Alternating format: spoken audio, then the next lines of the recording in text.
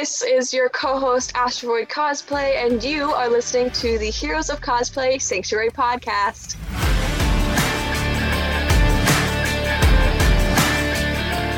Welcome to the Heroes of Cosplay Sanctuary podcast. This is your host, Scotty B. Does my voice sound tired, everyone? I don't know if it does. I feel a little bit more calm making the content this week. Maybe that's why. I think it's a little quieter. It's a little less like caffeinated. Maybe, I don't know. But today, so we've had some pretty good. I don't know, some pretty good discussions already this week. So here we are, day 3. Coming out Wednesday, and I want to talk about starting at zero and that feeling of missing out that we often get as cosplayers, especially when you are new and you are not established and you're just getting on to Instagram and you're just kind of joining in on the conversation of cosplay and you're hoping that everything turns out and you get millions of followers, whatever the case may be. No matter who you are, you start at zero. You start with 0 followers. You start with no one knowing what you're doing. No matter how good you are at anything you do, no matter the talent level, when you sign up for Instagram doesn't know you.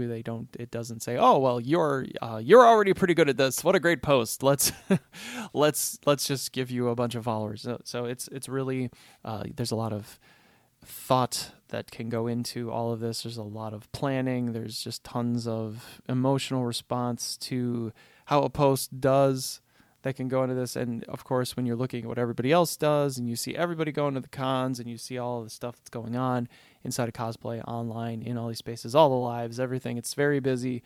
And you do feel often like you are missing out. Like, real life sucks.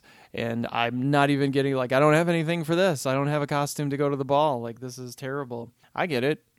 I mean, I'm not at New York Comic Con. I didn't go. And that would have been really cool, but, you know, things being how they are and just what I wanted to do for C2E2 this year and not knowing how things were going to fall for COVID. And I still say there's some question marks there in terms of how cons will be negotiated, or at least how I will navigate them. So, you know, I need a few more months to figure that out. As far as that feeling of missing out, you know, at a certain point for me, I think it becomes a cliche. You know, who am I trying to keep up with? What are we trying to keep up with in this space? We're doing so much. Like, I look at the amount of content that I create, and, you know, whether people pay attention to it or not, it's a lot of work. Like, it's every weekend. It's 8 to 10 hours a day, Saturday and Sunday, to create all of this. And I'm not even doing anything for my cosplays really at all. I'm just creating the content, producing the show, and trying to think of new and fun things to talk about.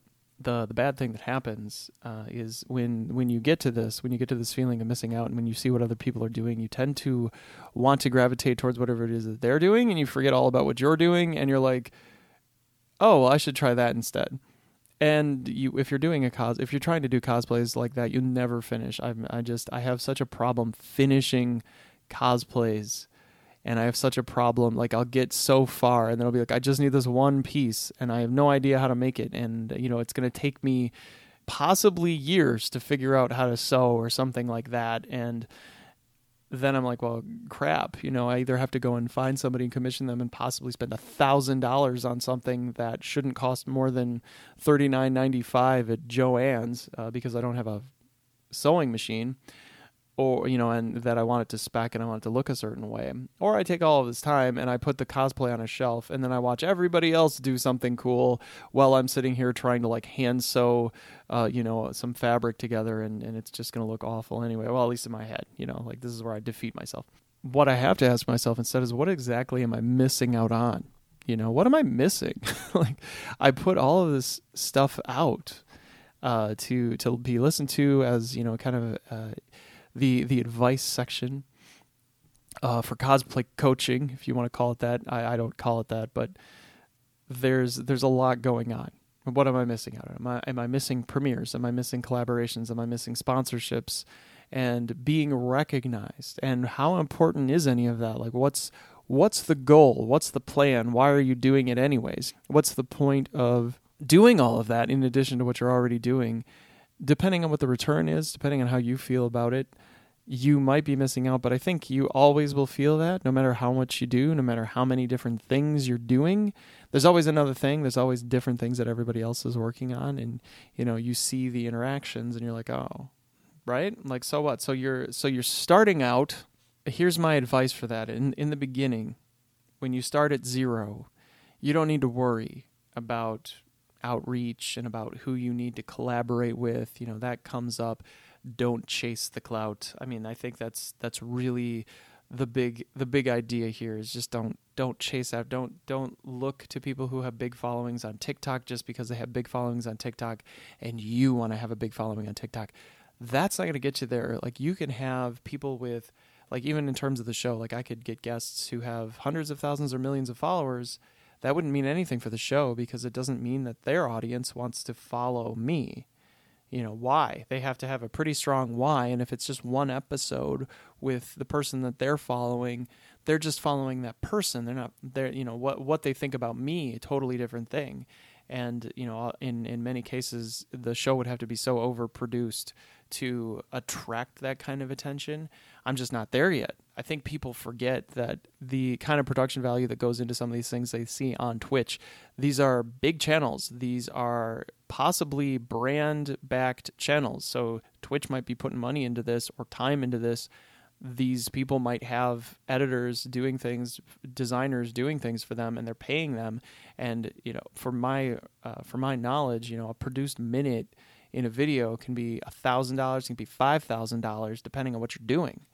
It's a lot of time. It's videography, it's editing, and to get all of that done, if I'm only producing a show and I'm not producing something that is intentionally produced, like it's scripted and it's filmed and it's done in a cinematic fashion, just producing a show on YouTube that I don't know what the traction's going to be for that episode, I can't game it. Like, if I'm going to invest $5,000 to $10,000 a week, like you're talking $40,000 a month, where's that money coming from? That's $500,000 a year on a YouTube channel that isn't even monetized. So that's a little unrealistic, and I think that's the perspective that I use when I'm thinking about what I'm doing. It's like, maybe the quality's not quite there yet, but you know what?